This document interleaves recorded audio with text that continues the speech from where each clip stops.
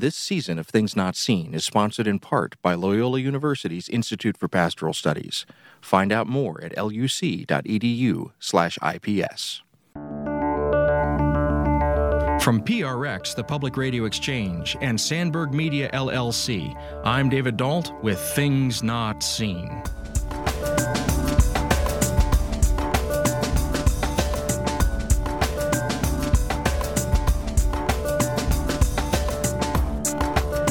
On today's show, we look at a cornerstone of Christian scripture in a wholly new way, as our guest, Professor Scot McKnight, invites us to read the book of Romans from the back to the front in order to understand in new ways what Paul was trying to say to us, not only in the first century, but for the 21st century.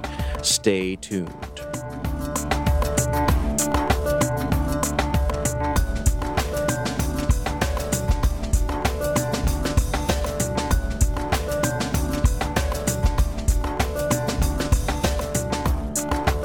This is Things Not Seen. I'm David Dault. We're speaking today with Professor Scot McKnight. He's the Julius R. Manti Chair of New Testament at Northern Seminary in Lisle, Illinois. He's the author of some 75 books, and he's been interviewed frequently by media across the country. He's a sought-after speaker to churches, conferences, colleges, and seminaries in the United States and around the world. He blogs at the popular Jesus Creed blog on the Patheos website, and today we're discussing his recent book, Reading Romans Backwards, A Gospel of Peace in the Midst of Empire. Professor Scot McKnight, welcome to Things Not Seen. Thanks for having me on. So what I'd like to do is to get my listeners familiar with you and your work. They've probably read you, but if you wouldn't mind, tell us how long you have been studying the New Testament and how long you have been engaged, particularly in this kind of scholarship on Paul. I became serious about Bible study as a senior in high school and began to teach myself Greek because my youth pastor was interested in Greek and helped me along. And then I studied history and Bible in college, went to seminary and did a PhD. So I have been at this field of study since 1971. So, quite a while. And I've been seriously reading Paul the entire time, but I avoided writing about Paul until about the last 10 years. Now, why did you avoid writing about Paul? What was the hesitation there? Well, my field of my first interest in academic studies was in the Gospel of Matthew and Jesus studies.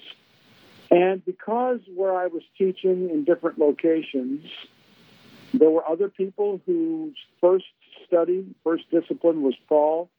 They got the trump cards, and they got to teach those courses. So I was teaching Jesus courses and writing, therefore, about Jesus, and didn't get to concentrate as much on Paul until I came to Northern Seminary. Now, you would think that having a focus on Jesus would make you an ideal candidate to teach Paul, because all Paul wants to talk about Jesus and him crucified. So help my listeners understand what is the division, if you will, in scholarship between Pauline studies and studies that focus on Jesus. You've opened up Pandora's box here, David. It is very interesting that in the field of New Testament studies in the academy, and I'm talking about at universities, even at seminaries, there are divisions of disciplines. Some people study the Synoptic Gospels, Matthew, Mark, and Luke. Some people study John, which is different than the Synoptics. Some people study Luke and Acts. Other people study Paul. Other people study John. And then some people study what is sometimes humorously referred to as the leftovers, and that's the other people like James and Hebrews and Peter. It is fascinating that the scholarship and the work of students in each of those fields is so intense. It takes a full-time scholar just to keep up with what's going on in all these fields. Every day, I get notifications, new books, And it is very difficult to keep up in any of these fields. And probably Pauline studies is one of the most intense fields of New Testament studies, along with, just to say, broad general Jesus and the Synoptic Gospels. And so when you did turn to the teaching of Paul, you said about 10 years ago, was there anything that surprised you when you began to work with that material in the classroom with students? David, in my teaching career, I would teach, for instance, a survey of the New Testament.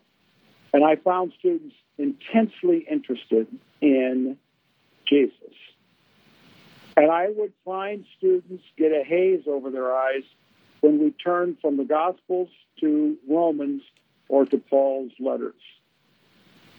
And when that happened, I was always trying to find a way to make connection.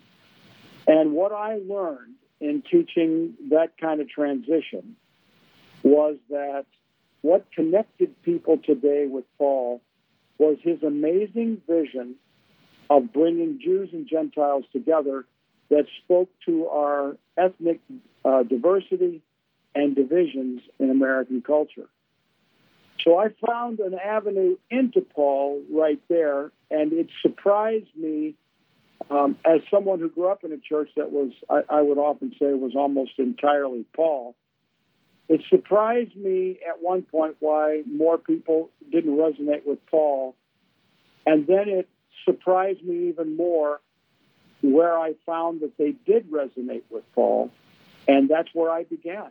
And I wrote a book called A Fellowship of Difference, which is more of a lay-level book about how Paul creates a vision of Jews and Gentiles together, men and women, slaves and free. He uses some ethnic stereotypes like Scythians and barbarians.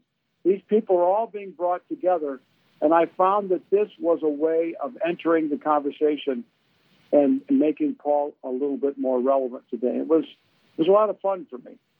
Now, you mentioned a moment ago that in churches, Paul and Paul's writings have a central place, but you also said that your students had a hesitancy for engaging with the writings of Paul. Where do you think that disconnection came from, where it's central to the conversations in our worship life, perhaps, but it's something that makes us leery or skeptical when we walk into the classroom to try and study it?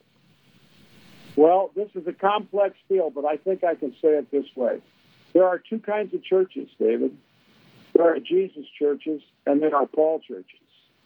Not that either one of them will say that or admit that, but people in some churches frame everything, discuss everything, think everything through the lens of the life of Jesus, the practice of Jesus, the deeds of Jesus, whereas there are other churches that think through the lens of Paul and Romans and 1 Corinthians and Galatians, and they think theologically, and they talk about Augustine and Luther and Calvin, whereas the other churches talk about social justice and doing the right thing. And I'm finding that this is characteristic of churches today. And in the evangelical church, 50 years ago, Paul was the dominant voice. But increasingly among evangelicals, the Gospels, Jesus has become the dominant voice. And I don't mean by that those who focus on Paul don't care about Jesus. But there are ways of framing things and thinking. And those who grow up thinking through Paul have maybe a little struggle, have a learning curve on trying to think about the kingdom of God and the life that Jesus talks about, the Sermon on the Mount. Whereas those who grow up with the Sermon on the Mount and the kingdom of God, they start reading Romans and Paul's talking about justification and reconciliation and sin and flesh and the world and death, and they're going, whoa, this isn't the way I've learned to think about my faith. So there's a big learning curve for each of those groups as they encounter the other part of the New Testament. And I believe that what we need more of are Christians who invite the whole New Testament to the table so that we hear a diverse set of voices about how to understand the goodness of God's grace in the gospel. That division that you just talked about between the Jesus churches and the Paul churches, that's fascinating. And we're going to dig into that as we get into this conversation, because part of the structure of your book, Reading Romans Backwards, looks at an ancient version of that kind of division, if you will. But for right now, before we end this first segment, I just want to ask one more question, and that is, could you help us to understand briefly the role that the book of Romans has played in the development of the church, particularly since the Protestant Reformation? I think I can give a big picture here. Romans is the most significant biblical document, individual book in the Bible for Christian theology. It influenced massively the theology of the 3rd and 4th centuries. I'm thinking of people like Augustine. It was behind everything Thomas Aquinas wrote in the Catholic Church.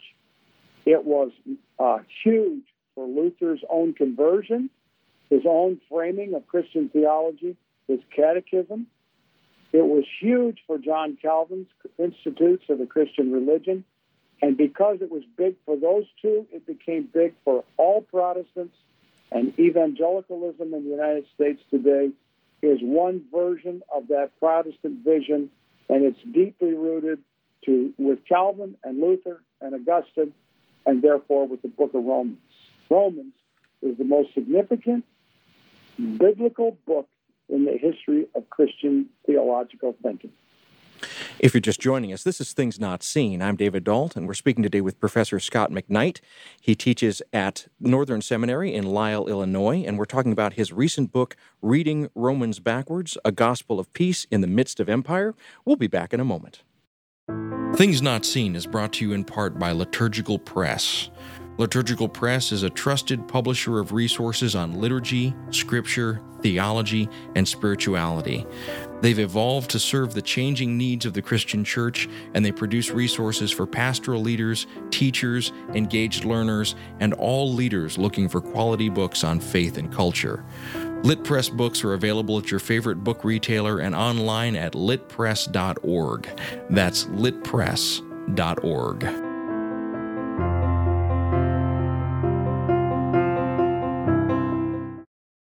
This is Things Not Seen. I'm David Dault. We're speaking today with Professor Scot McKnight. He is the Julius R. Manley Chair of New Testament at Northern Seminary in Lisle, Illinois. We're discussing his recent book, Reading Romans Backwards, A Gospel of Peace in the Midst of Empire. Okay, before the break, we were talking about the fact that Romans is the most significant book in Christian development since the Protestant Reformation. And the thesis of your book, if I may put it into one sentence, is that because of the way that we have been reading the book of Romans, we have been missing some of the central message. And so the hypothesis that you're giving to the reader is that if we rearrange the order of reading, we begin to see a new emphasis emerge from this book. So first of all, talk to me about the thought process that led you to make that suggestion for a different way of reading the book of Romans. The first thought process is this, that theology is often an academic debate about meanings of terms, and it can be intense. Justification by faith has become an endless debate among scholars, and therefore people go to Romans 1 through 8, especially chapters 4 and 5, and really argue on what Paul meant by these terms. In the process of doing that, and in the process of Christian theology, the focus has always been on Romans 1 through 8. But for many, many years, I have been reading Romans on a regular basis. And when I get to chapters 12 and 13 and 14 and 15, I think to myself, there is a lot of stuff here that is realistic. It's about the church in Rome, and it's why Paul wrote the letter. People get so worn out by reading Romans 1 through 8. And David, it is a hard read to get someone to read Romans 1 through 8 in one evening. It's just really hard. It's an intricate argument. Paul makes you stop and pause, and you wonder what he meant by this and that. In fact, Romans is so hard at times that people get to chapter 9 and they quit, and sometimes by the time they get to chapter 12, they've so petered out they don't even want to mess around with the rest of the book. And yet, we're taught in so many ways, if we want to understand an author, we have to understand that author's land. We have to go to that author's land. And I believe that it is in Romans 12 through 16. It's not just that I believe it. It is Romans 12 through 16 provides the context for why Paul wrote this letter. He tells us about an intense argument that is causing deep divisions among Christians in the city of Rome. One group he calls weak, and another group he calls strong, and they are at one another's throat.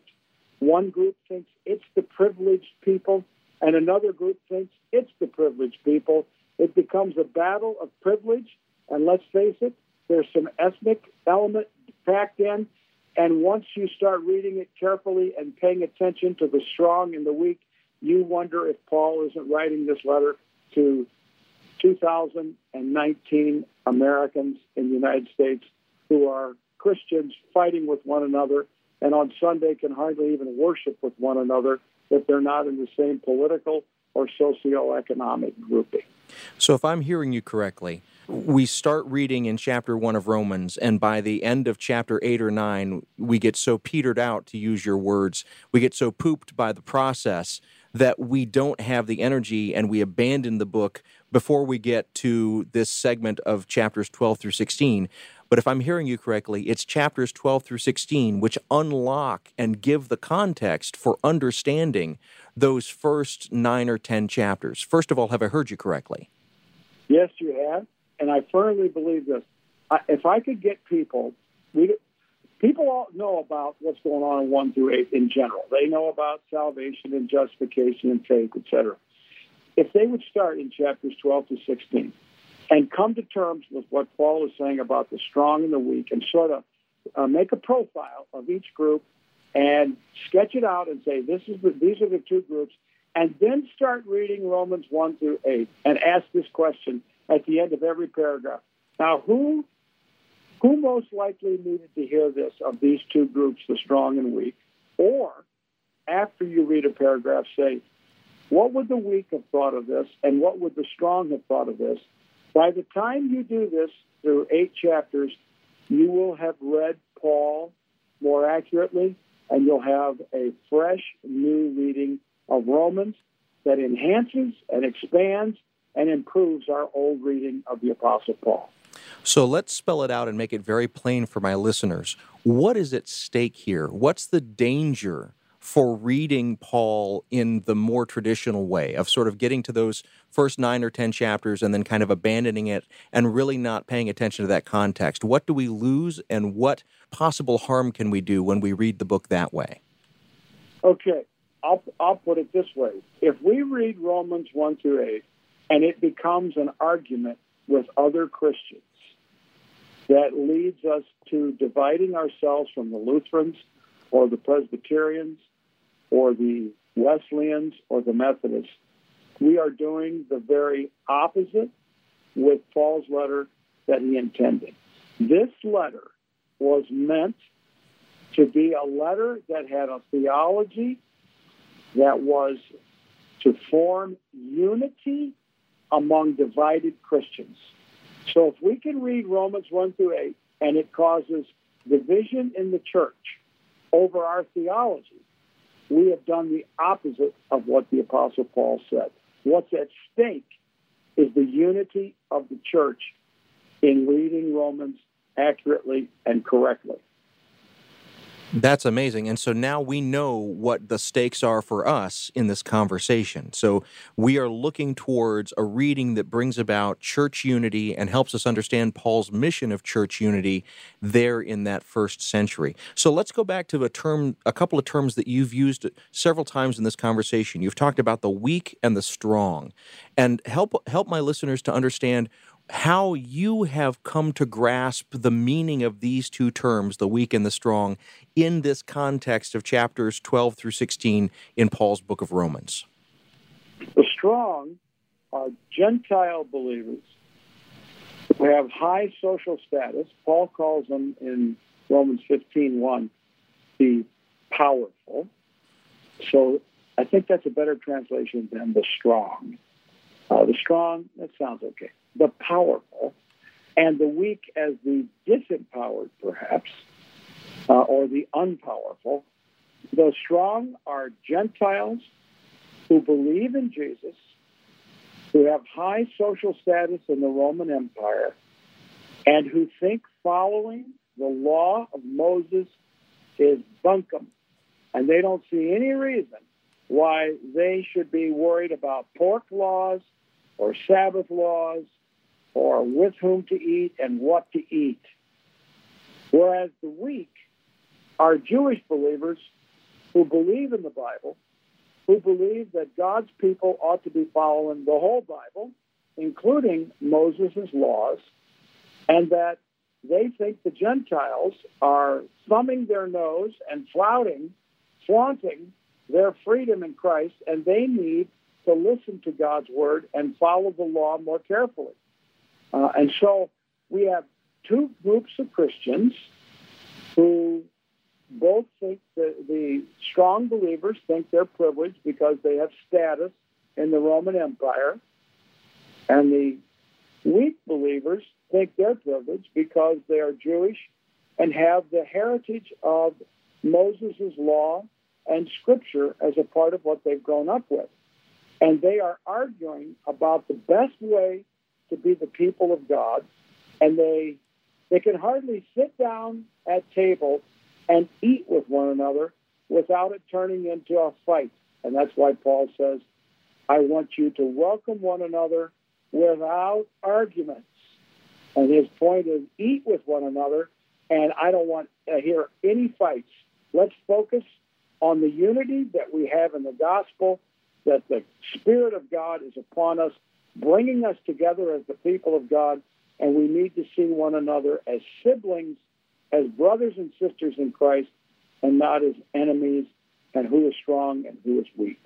Thank you for that clarification, and I just want to stay with that for one moment, because in your book, Reading Romans Backwards, you take this distinction between the strong Gentiles and the weak Jews, and you make sure that the reader understands that we're not speaking about Gentiles universally, and we're not speaking about Jews universally, but instead we're talking about a particular subset within the Christian tradition, the early Christian tradition, that come from different ethnic backgrounds and are looking at different source materials for understanding their relationship to Jesus Christ. First of all, have I got that distinction the way that you intended in the book, or would you say it in a different way? No, David, I think that's a perfect description, is that these are, Paul's argument is about, is with the people in the church.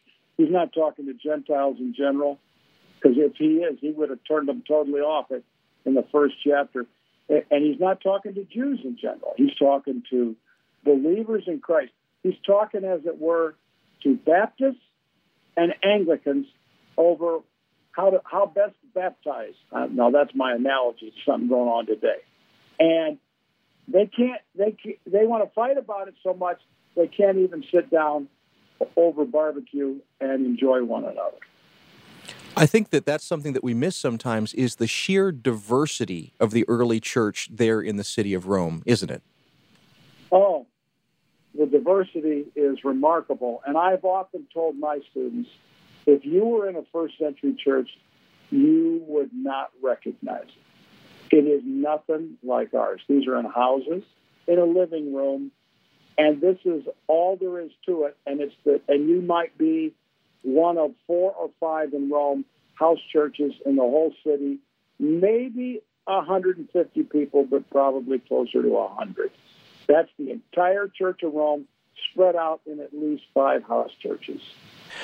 If you're just joining us, this is Things Not Seen. We're speaking today with Dr. Scot McKnight. He's professor of New Testament at Northern Seminary in Lisle, Illinois. We're discussing his recent book, Reading Romans Backwards, A Gospel of Peace in the Midst of Empire.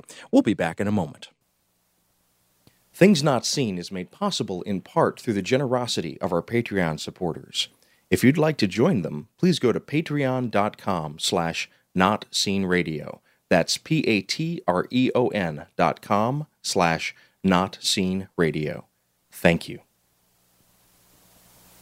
This is Things Not Seen. I'm David Dalt. Each week on our program, we bring you a rich conversation about culture and faith. Today, we're speaking with Dr. Scot McKnight. He's professor of New Testament at Northern Seminary in Lisle, Illinois. We're talking about his recent book, Reading Romans Backwards, A Gospel of Peace in the Midst of Empire. Well, Professor McKnight, there were many things about your book that I absolutely loved, but one of the things that was most profound for me was the central place that you gave to Phoebe in this whole unfolding narrative that happens in the book of Romans. Phoebe, in your words, is literally the voice of Paul in these house churches that we were talking about in the last segment. She was the one who was commissioned to deliver the letter in vocal form. She basically did an oral reading of the letter for these house churches. First of all, tell us who Phoebe was. Paul tells us in Romans 16, he writes, he commends a woman named Phoebe. She's from Cenchrea, which is over in Greece near Corinth. It's on a coast. There's not much ruins left in Cenchrea today. He says that she has helped many people, especially himself, in his missionary work, in supporting him, and he calls her a deacon and a patron or someone who's benevolent in helping out Paul, and says, I want you to receive her, and receive her well and treat her the way it would be appropriate for someone of her status. All right, now here's what we're pretty sure of, and that is the location where a letter writer talks about what is called a courier or a letter carrier. And in early Christianity, it is quite likely that the letter courier was the one who read the letter to the congregation. It's possible that Phoebe didn't read it, but taught someone in Rome how to read it, but I doubt that. I think Phoebe very likely was the letter reader. And if she was the reader, she didn't read the letter the way some people read the Bible in public gatherings on Sunday morning, who are looking at the passage for the first time and they mispronounce names and geographical locations and stumble over proper pauses.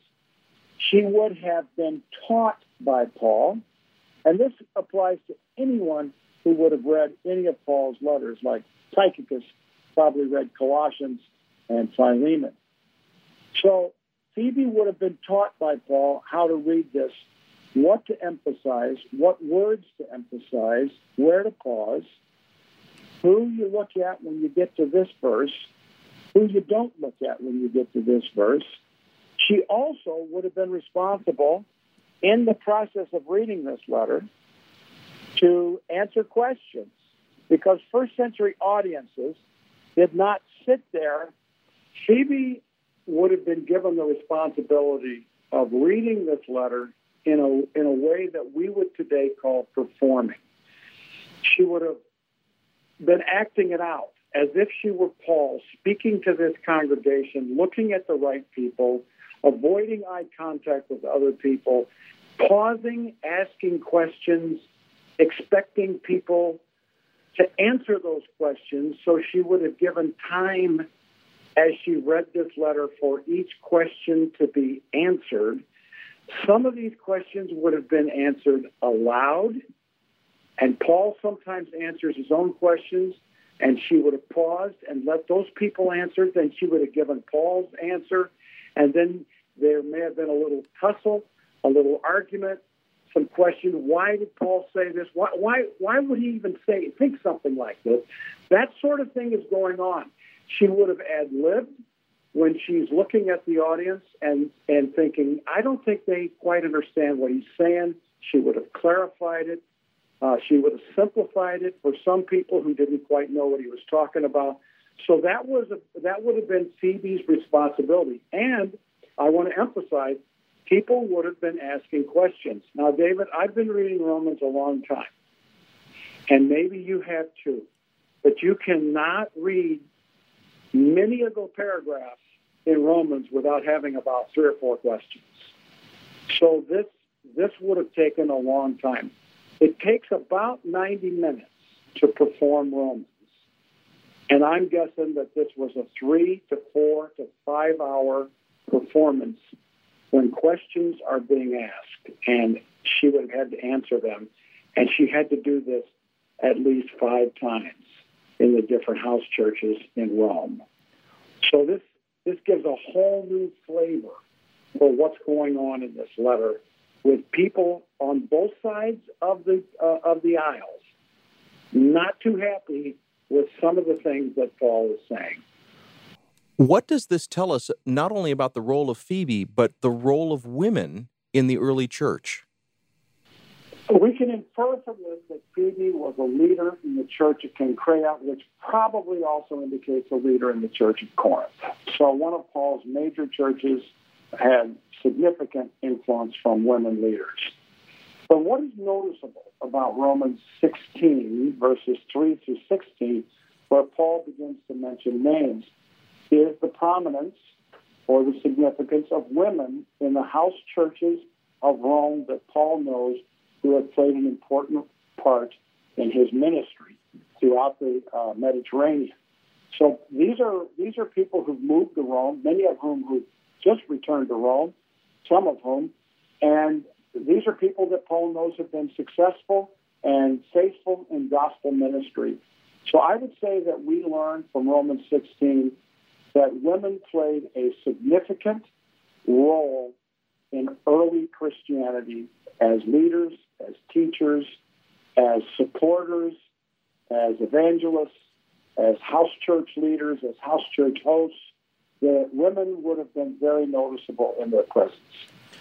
That's a somewhat controversial claim to make, given the positions of some of the various denominations in today's church. So I'm wondering, have you ever gotten pushback when you've taught this, or when you have made this kind of claim? Have you gotten any kind of significant challenge to that kind of interpretation of this aspect of Phoebe's role in Romans? I think most people will accept, as just simply historical description, the significance of Phoebe in this letter as the letter courier. And now, not everybody's going to think she performed it, but everybody has to admit that she's the one who had the private information from Paul, and she's the one who would have had to clarify had questions come up. So she played if she didn't read the letter, she was clearly the first commentator on the letter. No one can question the significance of women in Romans chapter 16. But yes, David, there is pushback by a group of people that often call themselves complementarians, who think that some people, like me, are pushing this button too often, that we are prone to emphasize the role of women in the early church, whereas we would push back and say we think other people are diminishing the role of women in the early church. So there's a bit of a battle on that, and it's been going on for 20, 30 years, and I'm okay with stating what I believe, because I think that's what the Bible teaches. I'm not afraid of what the Bible teaches on this one, and I just think we should emphasize it. Well, I just want to stay with that for one moment. Sometimes in these kinds of arguments, a person will say, well, I'm just saying what the text on the page plainly says. How would you respond to someone who says, no, I look at what Paul has written about the role of women teaching, and it plainly says this? It seems like you want to bring a more nuanced reading, but how would you sell that kind of more nuanced reading to a person who is convinced that the plain words on the page are sufficient to answer these kinds of complex questions? Well, Paul calls Julia an apostle, a great apostle in Romans 16. He talks about Priscilla or Prisca as a female. He talks about Mary. And he talked about Phoebe, and he talks about other women. So my push on this is, what did women do in the Bible? WDWD. What did women do? And this is what I think we need to focus on. If we want to claim biblical authority for what we believe about women in ministry in the churches, then I believe we have to examine the Bible and ask that question, What does the Bible say women did? Priscilla taught. She taught Apollos. Junia was an apostle. Women in Corinth were prophets. Now, those are pretty significant positions in the early church. So I believe that I know the argument, it's the plain reading of Scripture, and people use that because they want to dismiss the other side or something like that. But I do think the Bible is clear that we should be able to trust its words to speak with authority and clarity to us. There are some things that are not clear. Good grief, Peter said that Paul's letters sometimes were not clear. But we know that we can look at what Paul says about women or what the Bible says about women, and we can see descriptions of what women were doing. And those are the two types of scriptures that I think we need to work together to bring them into harmony, to describe the sorts of things that women did then so that we can become more biblical in what women do in our churches today. So I wonder, over these 10 years of teaching Paul and wrestling with the book of Romans in public with students, how has your faith changed? What has been the impact on your life of faith as a result of wrestling with these scriptures? I think it's been an intensification and an illumination of themes that have been sort of dormant in my life.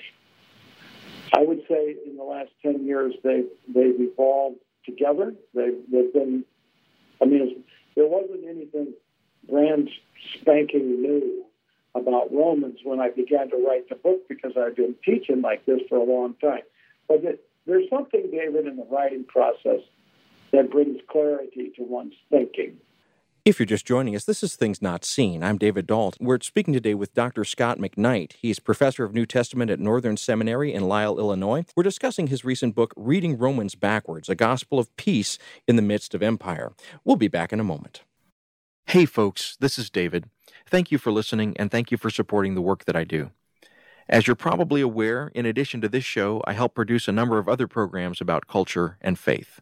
One of them is the Commonweal podcast, produced by my friends over at Commonweal Magazine.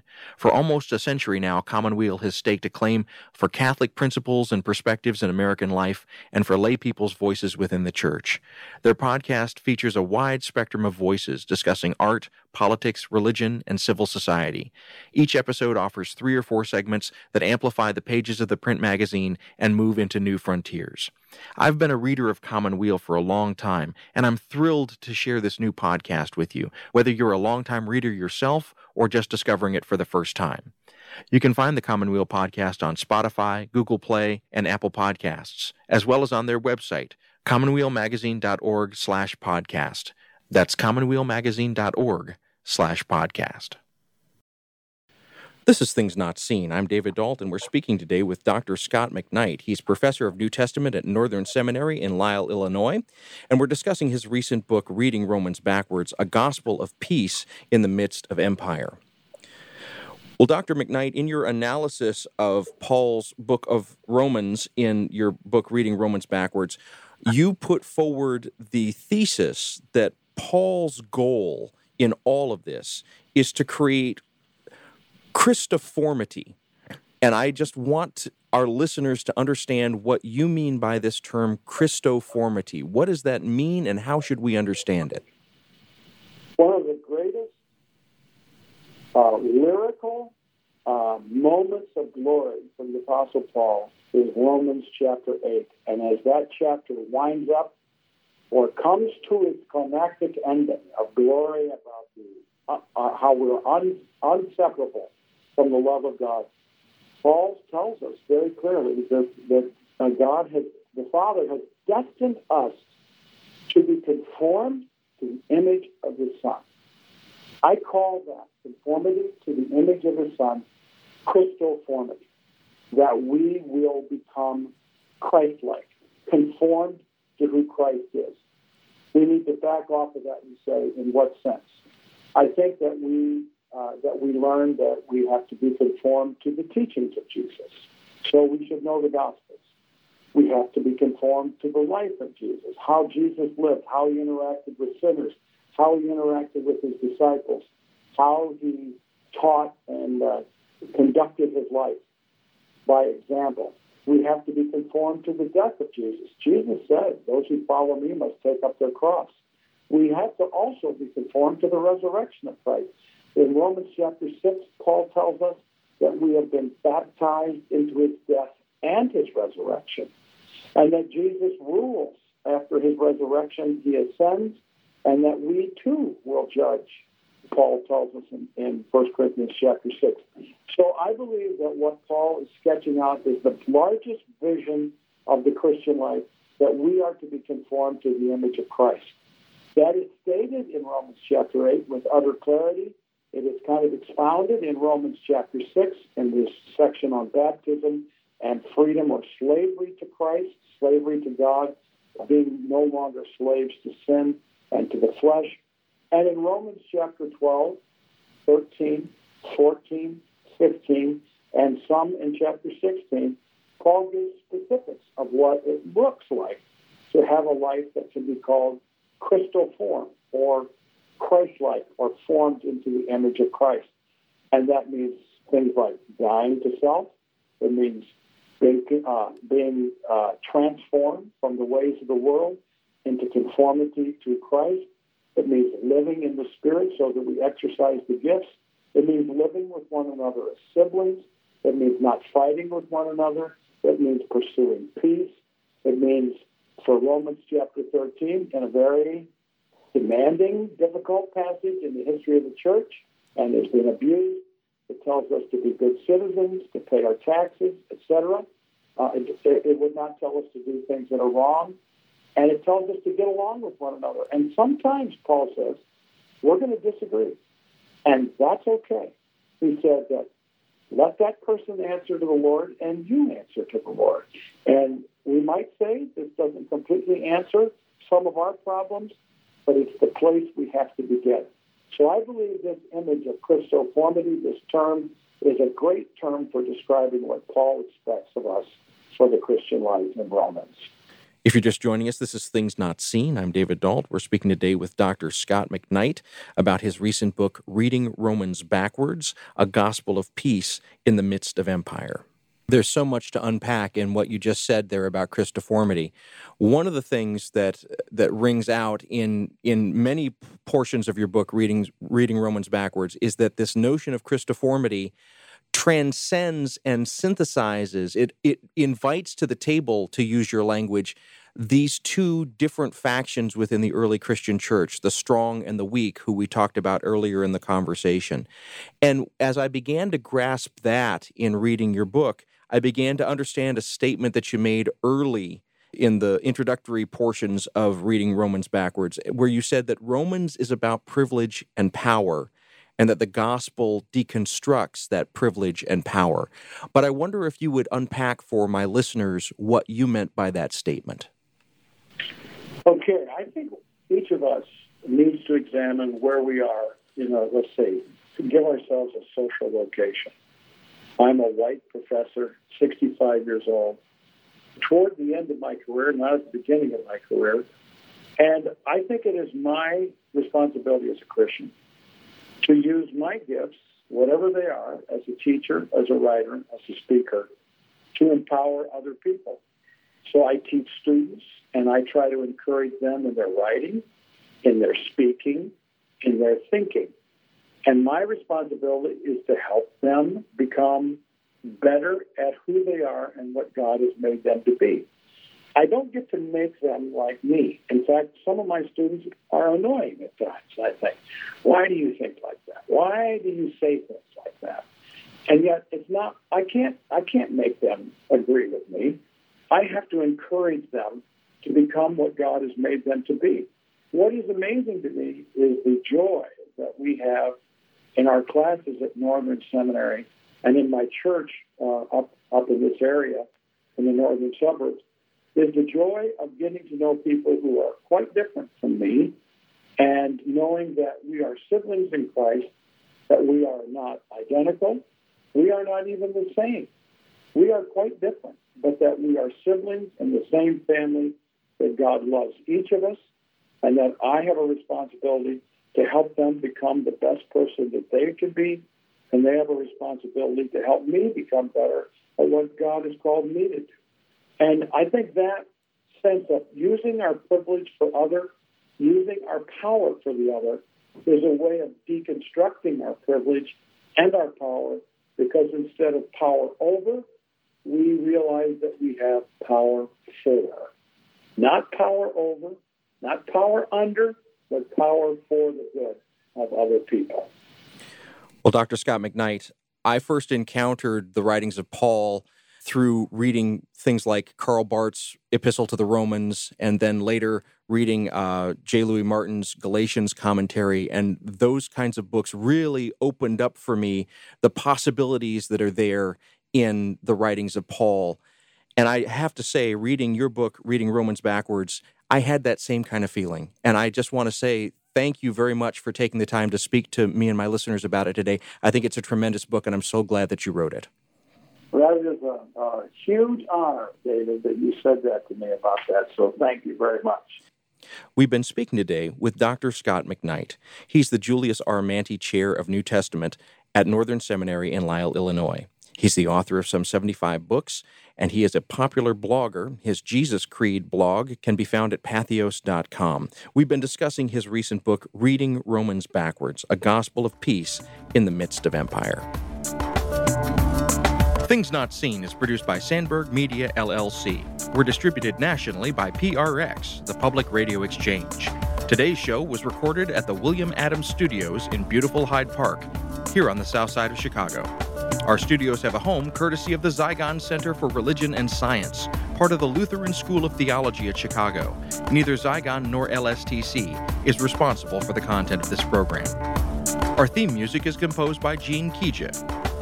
Our show is made possible in part through the generosity of our supporters on Patreon. You can find out how to help us create great programs by going to patreon.com/notseenradio. That's patreon.com/notseenradio. You can follow us on Twitter at notseenradio. Visit us on Facebook and like our page to receive regular updates about the show and to find out more about our guests. That's facebook.com/thingsnotseenradio.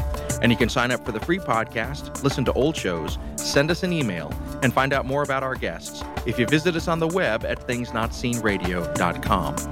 I'm David Dault, and we'll be back next week with more conversations about culture and faith. Please join us.